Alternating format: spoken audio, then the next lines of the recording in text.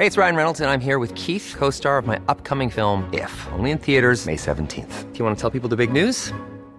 All right, I'll do it. Sign up now and you'll get unlimited for $15 a month and 6 months of Paramount Plus Essential Plan on us. MintMobile.com/switch.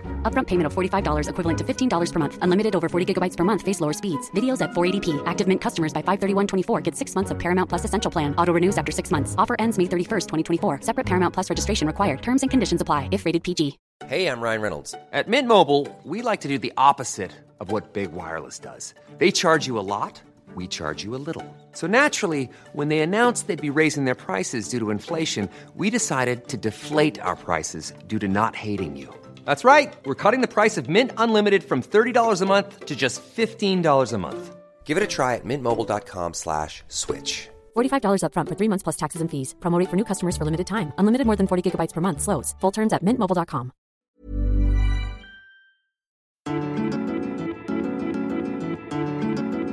Welcome, hello, it's me, Chris. How are we? Today we are chatting to none other than friend of the show, I'm going to say Lottie Jeffs and Stu Oakley. They are hosts of the Gay to Z podcast, also the authors of the Gay to Z book, all about LGBTQ plus parenting. And it's all about the realities of modern families. And Lottie is a queer parent via IUI and Stu Oakley is a gay dad via adoption. And we chat all about it because they've written a book, which is basically a little A to Z, get it? Which is a little A to Z of how to become a parent as a queer person, how to navigate parenting as a queer person. I have found it very useful myself on my own little journey. And do you know what they do beautifully is they simplify. And what's really interesting about becoming a parent as a queer person is everybody gets in your DMs asking you questions about how to do it, or they're doing it this way, and is this right, and is that right? There isn't really many central resources for this stuff. So this parenting book feels like it brings it into a lot of places. And what I love about it is it's something that maybe you might not feel you want to do, but then if you read the book, you're like, okay, things suddenly got a little simpler. So I'm very grateful to them for taking the time to write this book, and actually that's doing really well. They're on Steph's packed lunch the other day, or is it coming up? I can't remember. Anyway, it's all happening. So that's what's happening today. I hope you've been keeping up to date with all our Pride episodes, people. We've chatted to Riyadh Khalaf about ADHD. We were talking to Tom Allen and Susie Raffle for our little Pride crossover. We've spoken to Ollie and Dan from I Kissed a Boy. It is an extravaganza, if I do say so myself. So get them all. They're on the feed. They are literally free. Email us at hello@homosapienspodcast.com and let us know your news and feedback on the episodes. Agony Uncles, you know, all the stuff. Very exciting episode next week. I'll tell you more about that in the outro. In the meantime, here's my lovely chat with Lottie and Stu. Stu's gone to get his cup of tea. I've got my cup of tea here. But do you know what's in my cup of tea? You got wine in your mug. Yeah, I've got Carver. Oh, that is the dream. That's the Australian dream right there, Chris. We're talking on different time zones. So I'm at the end of my day, and you two are my little treat at the end of a day of work. So nice. I've had a cashew nut. I know we're not allowed to eat on this podcast, so I've done that pre. That's definitely banned. Have you been told off before, Chris? Is that what's happened? It was a whole thing for like a year, and then because we just disobeyed, and then I gave in. And actually, you know what? My figure thanks me for it. What? I shouldn't say things like that.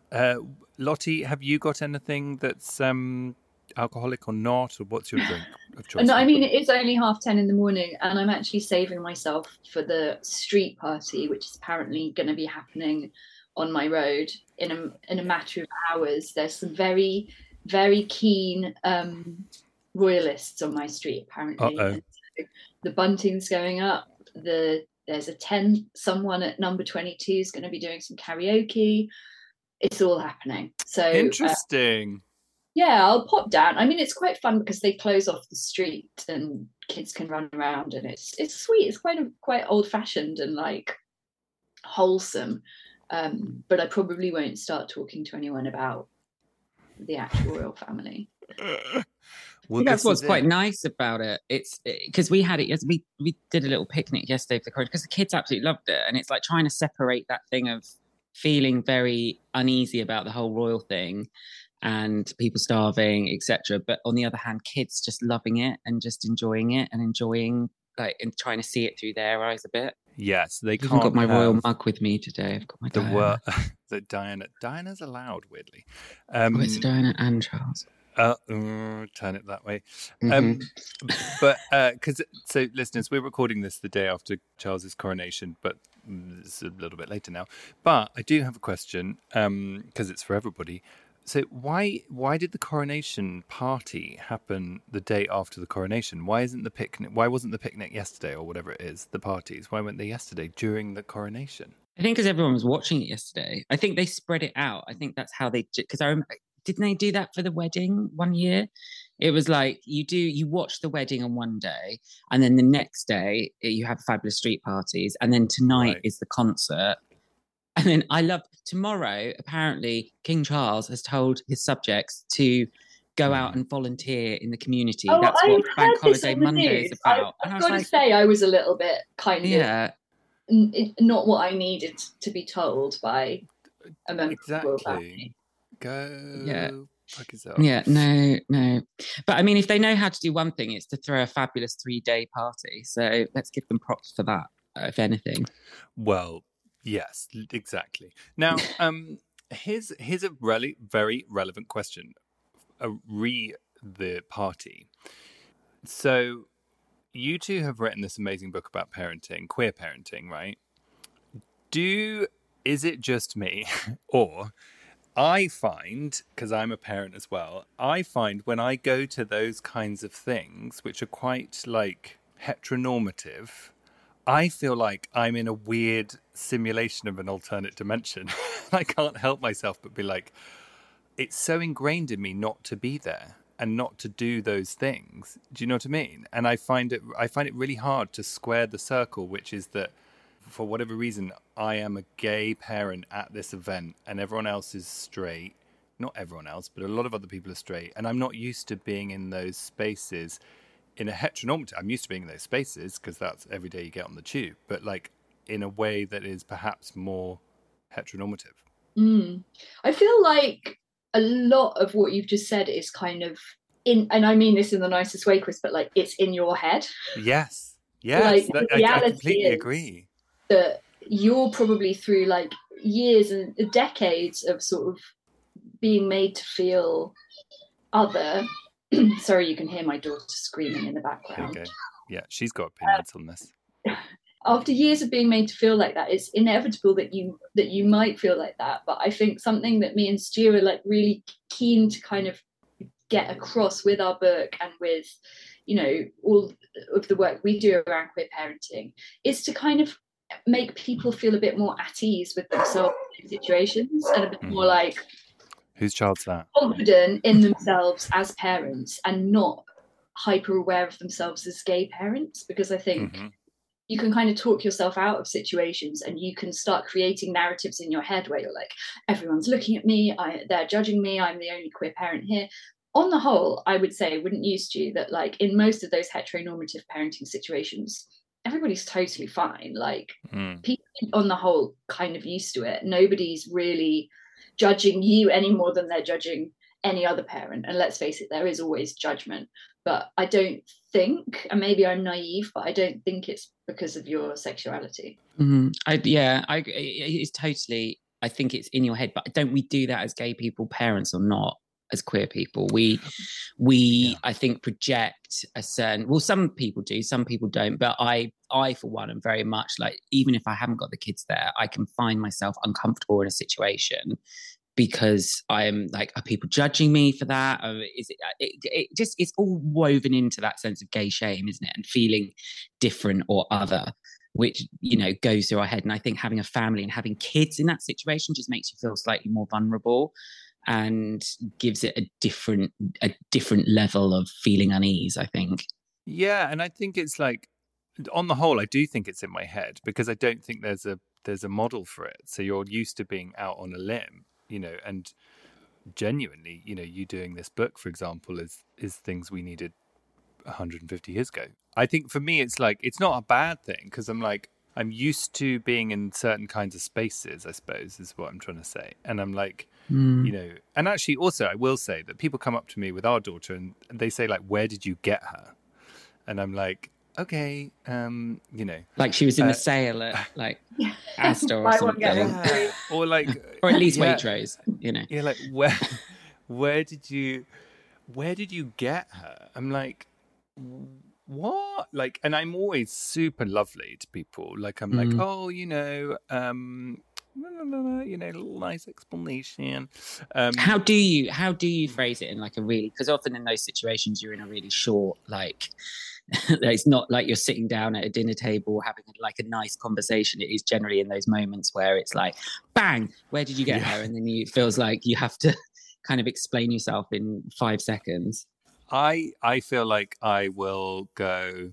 So someone said to me once, like, and you know, I see what you two think, but like, it's their story to tell. So I'm like, you know, and also like, they've come with an assumption that she was acquired somehow. You know what I mean? So there's, you know, they've had a little chat with themselves about what it is, and then they are trying to be nice. They are trying to be nice, you know. So I'll just kind of swerve it, because I'm not getting into like, you know, all this stuff about the detail, because then I've got to clarify, and then this is going to be a really long conversation. You know what I mean? So I'll be like, oh, you know, she's one, blah blah, you know, and I'll just kind of swerve it, because I can't. Yeah, go on. Lottie's thumbing through her book. This is amazing. Bring it back to the book, but we do have a chapter in the book that is exactly for this, and it's called Chapter W. So the book is written as an A to Z, and W is for who's the real mum and other awful questions. Cool. And we actually give ideas for how to answer some of the worst things. So some of the worst things that we or people that we spoke to for the book have been asked. Shall I read some out? Please. One is, who's the real dad or who's the real mum? Then to lesbian couple, was it an artificial pregnancy? Where did you get your baby? So obviously you're not alone. There you go, yours is in there. And then for lesbians, do you know much about the father? Or I guess that could also be adoptive parents as well, might get that. Such a shame the mum couldn't look after them when it comes to adoption. Somebody had this said to them, what, so you can just buy a baby daddy now? In terms of using a sperm donor. And then I think this one might resonate for you, Chris. People saying with sort of, you know, very genuine concern, oh, it must be so hard for the surrogate to give up her baby. So we've actually, if you get the book, come up with some lines to answer these kind of questions in a way that is firm but respectful and helps the other person reframe their question. So you almost like say the question back to them, but in a better way. So you're not making, you know, we don't want to make people feel stupid. We want to have conversations. We're happy to have conversations. People need to learn, but they also need a bit of help so they don't ask someone that obtuse question ever again, basically. So what would be your advice to, I'm standing there with a turkey sandwich at a coronation party. You're going to say something else when it relates to to queer parenting. I was like, where's he going? Yeah, your coronation turkey baster. Oh no, right. It's on budget. And someone says, where did you get her? How should I have handled that? Because I clearly handled it badly. Yeah, okay. Stu, I mean, I don't know about you, but I would phrase it with like, if what you meant to ask was, how did we have our daughter, then the answer is actually that we used a surrogate, and then I might like explain a little bit about that relationship and stress that the surrogate is, if this is the case, still an important part of your family life, and just do a little bit of education. But saying like, if what you meant to ask was this, is quite a good technique, because it's like throwing it back to them to have to do a little bit more work in like rethinking what the question should have been. without saying that's a really rude question, you should never ask that. It's also it's looking at the situation as well, and like with so many other things, knowing what their intent is and knowing like, why are they going there? Why are they pushing it? Are they just someone who is genuinely interested and potentially has worded it in the wrong way? Or are they just a complete idiot who's trying to push your buttons? And I think or do they have an agenda? Some people have got it in their head that they're really against surrogacy, and they're almost like looking for an opportunity to have their narrative confirmed or have their views confirmed. So obviously, if you get the sense it's someone like that, I feel like you don't owe them anything. You don't have to explain yourself to them. You can just walk away. I think often as queer people, we feel like burdened with having to do all of the work for other people, and I think it's nice and useful to remind yourself that you don't, and you can just walk away from a situation. Like, you don't have to change everybody's mind, you don't have to fix people, you can just walk away. And to add to that as well, it's not necessarily, we're not saying it's, cis het straight people that are doing that either. It's other people potentially within the queer community. Oh yeah. And I think that's one thing, from our days of doing the podcast through to the book, is the one thing that we both have loved so much about pulling this all together as a spectrum of parenting and a spectrum of queerness, is learning about each other's ways to parenthood. Like, Chris, I know really well, I do now because I've written the book, but before I knew nothing about surrogacy, and I would know anything. So you could both say that we're both gay dads, we're both parents, but our journey to that is so completely different in so many ways, but so similar in other ways. So I think it's trying to help each other understand how we as a community become a family as well. And I mean, I used to say that Lottie was had her daughter through surrogacy. That's how, like, I suppose, naive or ignorant I was to it right in the very early days, because I didn't really understand what IUI donor conception was, and I didn't understand how lesbians had babies. So I was wrongly calling it surrogacy.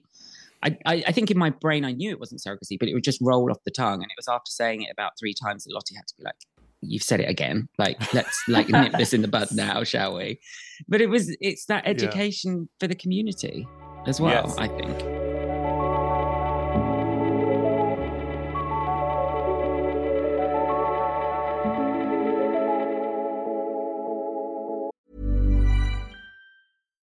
Here's a cool fact. A crocodile can't stick out its tongue. Another cool fact, you can get short-term health insurance for a month or just under a year in some states. United Healthcare short-term insurance plans are designed for people who are between jobs, coming off their parents' plan, or turning a side hustle into a full-time gig. Underwritten by Golden Rule Insurance Company, they offer flexible, budget-friendly coverage with access to a nationwide network of doctors and hospitals. Get more cool facts about United Healthcare short-term plans at uh1.com. Even when we're on a budget, we still deserve nice things.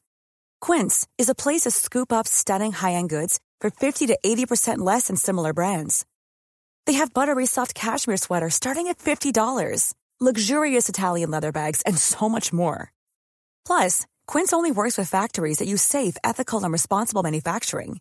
Get the high-end goods you'll love without the high price tag with Quince. Go to quince.com/style for free shipping and 365-day returns.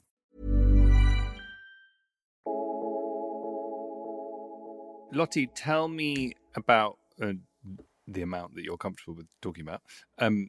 Tell me about how you became a parent, and then Stu, tell me about you becoming a parent, because they're very, very different. Yeah, they are. So back in, I think, 2017, my wife and I decided that we wanted to start a family. It was a conversation that we'd been having for a couple of years. I think we were slightly on different pages in the journey to deciding. I think I always knew I wanted to have kids, and I think she needed to take a bit longer to get to that point. I think she had a little bit more residual gay shame, I don't think she'd mind me saying, attached to her and her relationship, which I think can hold you back. Whereas I came out at 16, no problems, no issues. So I think for me, and maybe this is an interesting point, for me, because of that, I was always quite straightforward about wanting to have kids and doing it however I need to do it. Whereas I think if you've had a more complicated journey to being out or being in a queer relationship, maybe you have more complicated feelings about becoming a parent because of that. So eventually we got to the same place, which was great, and we decided to choose a donor, which is a really good fun experience actually. So obviously it's not just queer people looking for sperm donors. If you're doing surrogacy, you might need to look for an egg donor as well as a surrogate. So it's a really interesting experience because it forces you to talk with your partner about what's important in terms of somebody's characteristics or genes. And there's a crossover there with adoption as well, which maybe Stu will talk about, in terms of having to make a decision about the kind of, with adoption, you're having to make a decision about the kind of child or their needs that you might be willing or not willing to take. With choosing a donor, you're choosing eye colour, hair colour. You have to be quite harsh about people. You can't be like, oh, I don't want to hurt their feelings, they sound lovely.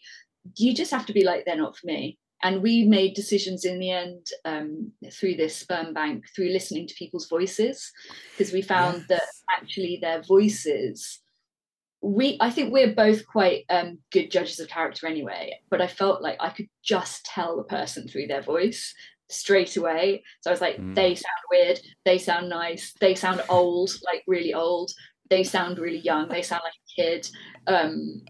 And so eventually we found someone who was just she's very judgy. I want the notes. I want the list of notes. Time when you really have to be judgy, you do.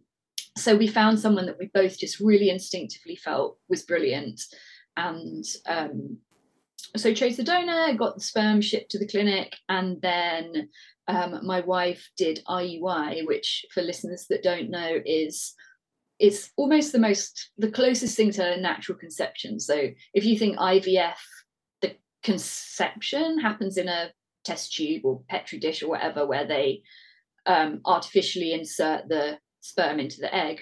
With IUI, you're just having the sperm inserted into you at the optimum time of the month. So there's no sort of science or medical procedures involved beyond it. People always called it the turkey baster method, which I've got to say I'd really like to outlaw, because it's quite offensive, and also quite gross, the thought of all these lesbians going around with like a kitchen utensil trying to impregnate each other. Well, it's also it's sort of like the backstreetification of anything that isn't a man and a woman, right? Exactly. So amazingly, it worked for my wife, and 2 weeks later, positive pregnancy test, and everything from there on was really straightforward.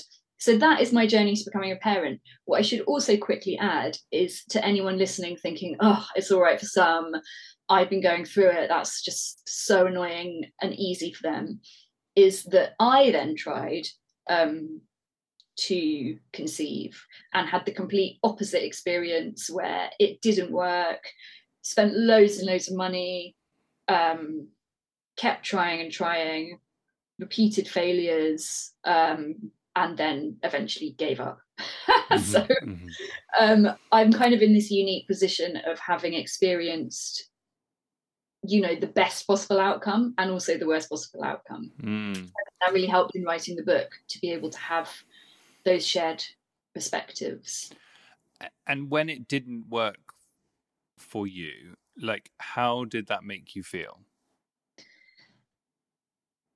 It was funny, because throughout the journey I became more and more invested in it. I think at first I was slightly like, oh, I'm not even sure if I really want this anyway. And at first I was thinking, oh, well, I've still got another 2 goes. I've said to myself I'd try IUI 3 times, so I've got another 2 goes. And then once it got to that, I thought I was never going to do IVF. It just felt like too much stress and too medical. But then, of course, after 3 goes of IUI, I was really invested in the experience and I didn't want to give it up. So then I tried IVF, and then you get invested in that because it's so kind of involved, and you're having to inject yourself and get to really know your body and have all these scans and stuff. So you kind of get sucked into it. So the final time, when I had a positive pregnancy result, and then the following day I had a phone call from the clinic saying it actually wasn't positive, that was the moment that I realized I just needed to stop trying, because it was becoming, well, for a start, too expensive, and then also a little bit too emotionally draining. I would say I felt a strange kind of grief. It's not a loss in the sense that there was ever anything there to lose. It's not like a miscarriage where there's some physical losing of something. It's like you didn't have something, you did a thing, and at the end of it, you still didn't have something. And yet there's still a grief for the thing that you never had. So I would say it took a while for me to overcome that, but I don't think I felt the depths of grief that I would have felt were it a baby loss or a miscarriage. I think it was easier in that respect. But I did feel really low for a while, and then I kind of just threw myself into kind of trying to get fit, is what I did, like running, seeing a personal trainer, and just feeling good about my body again. And I just made a very conscious decision to be okay. And that's what I've done. Yeah. But, you know, it's really interesting to hear you say that, because it's not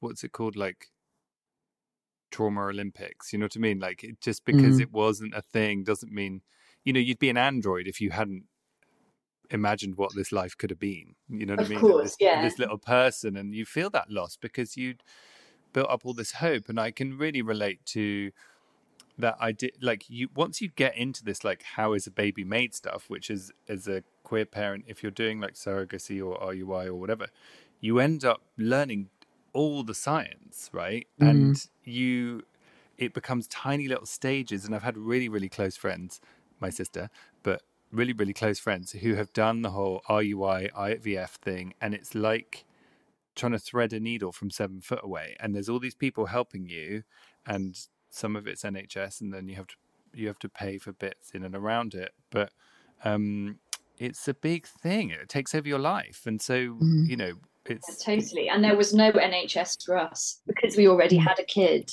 We wouldn't have qualified for any NHS treatment, even though it was me. That's so interesting, because Stu, sorry, I will come to you in a sec, but it's so important, because I feel like a lot of gay men get covered with parenting, and I don't feel like queer women and beyond do as much. So if you don't mind, I'd just love to ask you another couple of questions, because what was the NHS element for someone who's listening who's like, I'm a queer woman, I'd like to try? Well, I would say, like, go to your GP and ask, but don't expect them to know the answer. Like, I think when I went to the GP, my GP got in such a muddle about it and had never been asked before, and ended up downloading some PDF, printing it out and giving it to me. And I read this sort of stock information. It was so hard to make sense of. But what I concluded from reading this document was that because we had previously had a child, that I wouldn't qualify for NHS treatment. And maybe that's fair enough. Like, of course, they should prioritise people that don't already have a child in their family.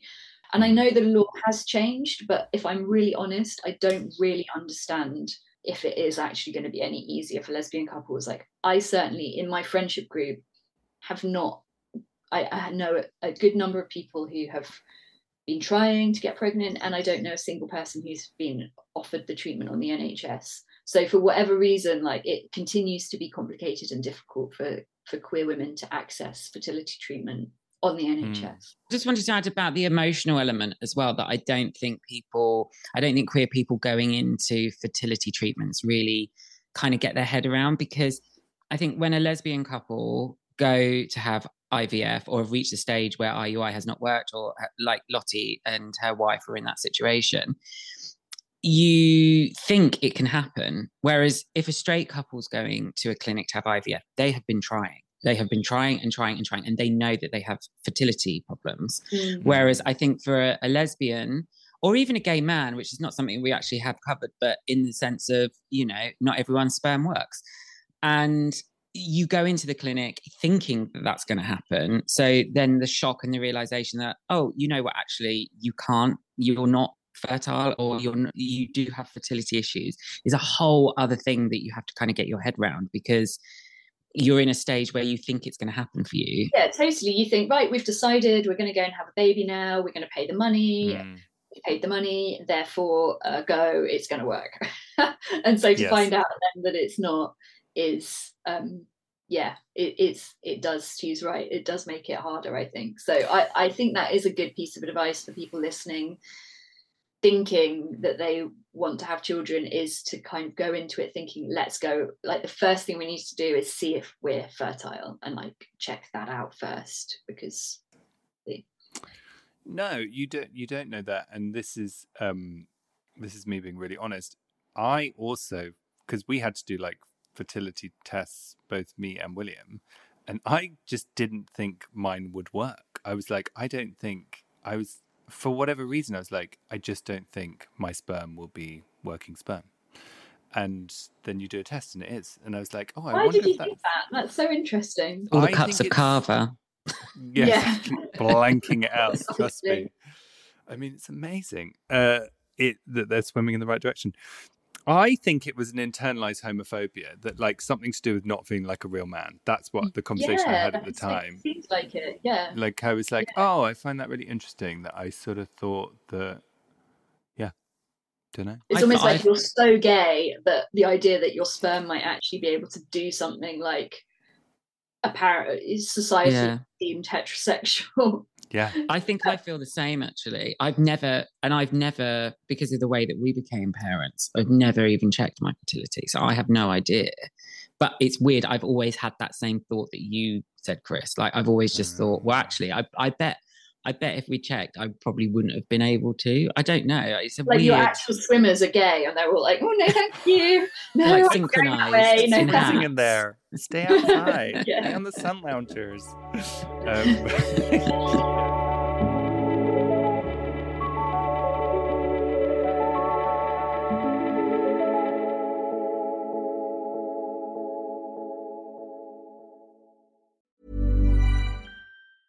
Small details are big surfaces. Tight corners are odd shapes. Flat, rounded, textured, or tall. Whatever your next project, there's a spray paint pattern that's just right. Because Rust-Oleum's new Custom Spray 5-in-1 gives you control with 5 different spray patterns. So you can tackle nooks, crannies, edges, and curves without worrying about drips, runs, uneven coverage, or anything else.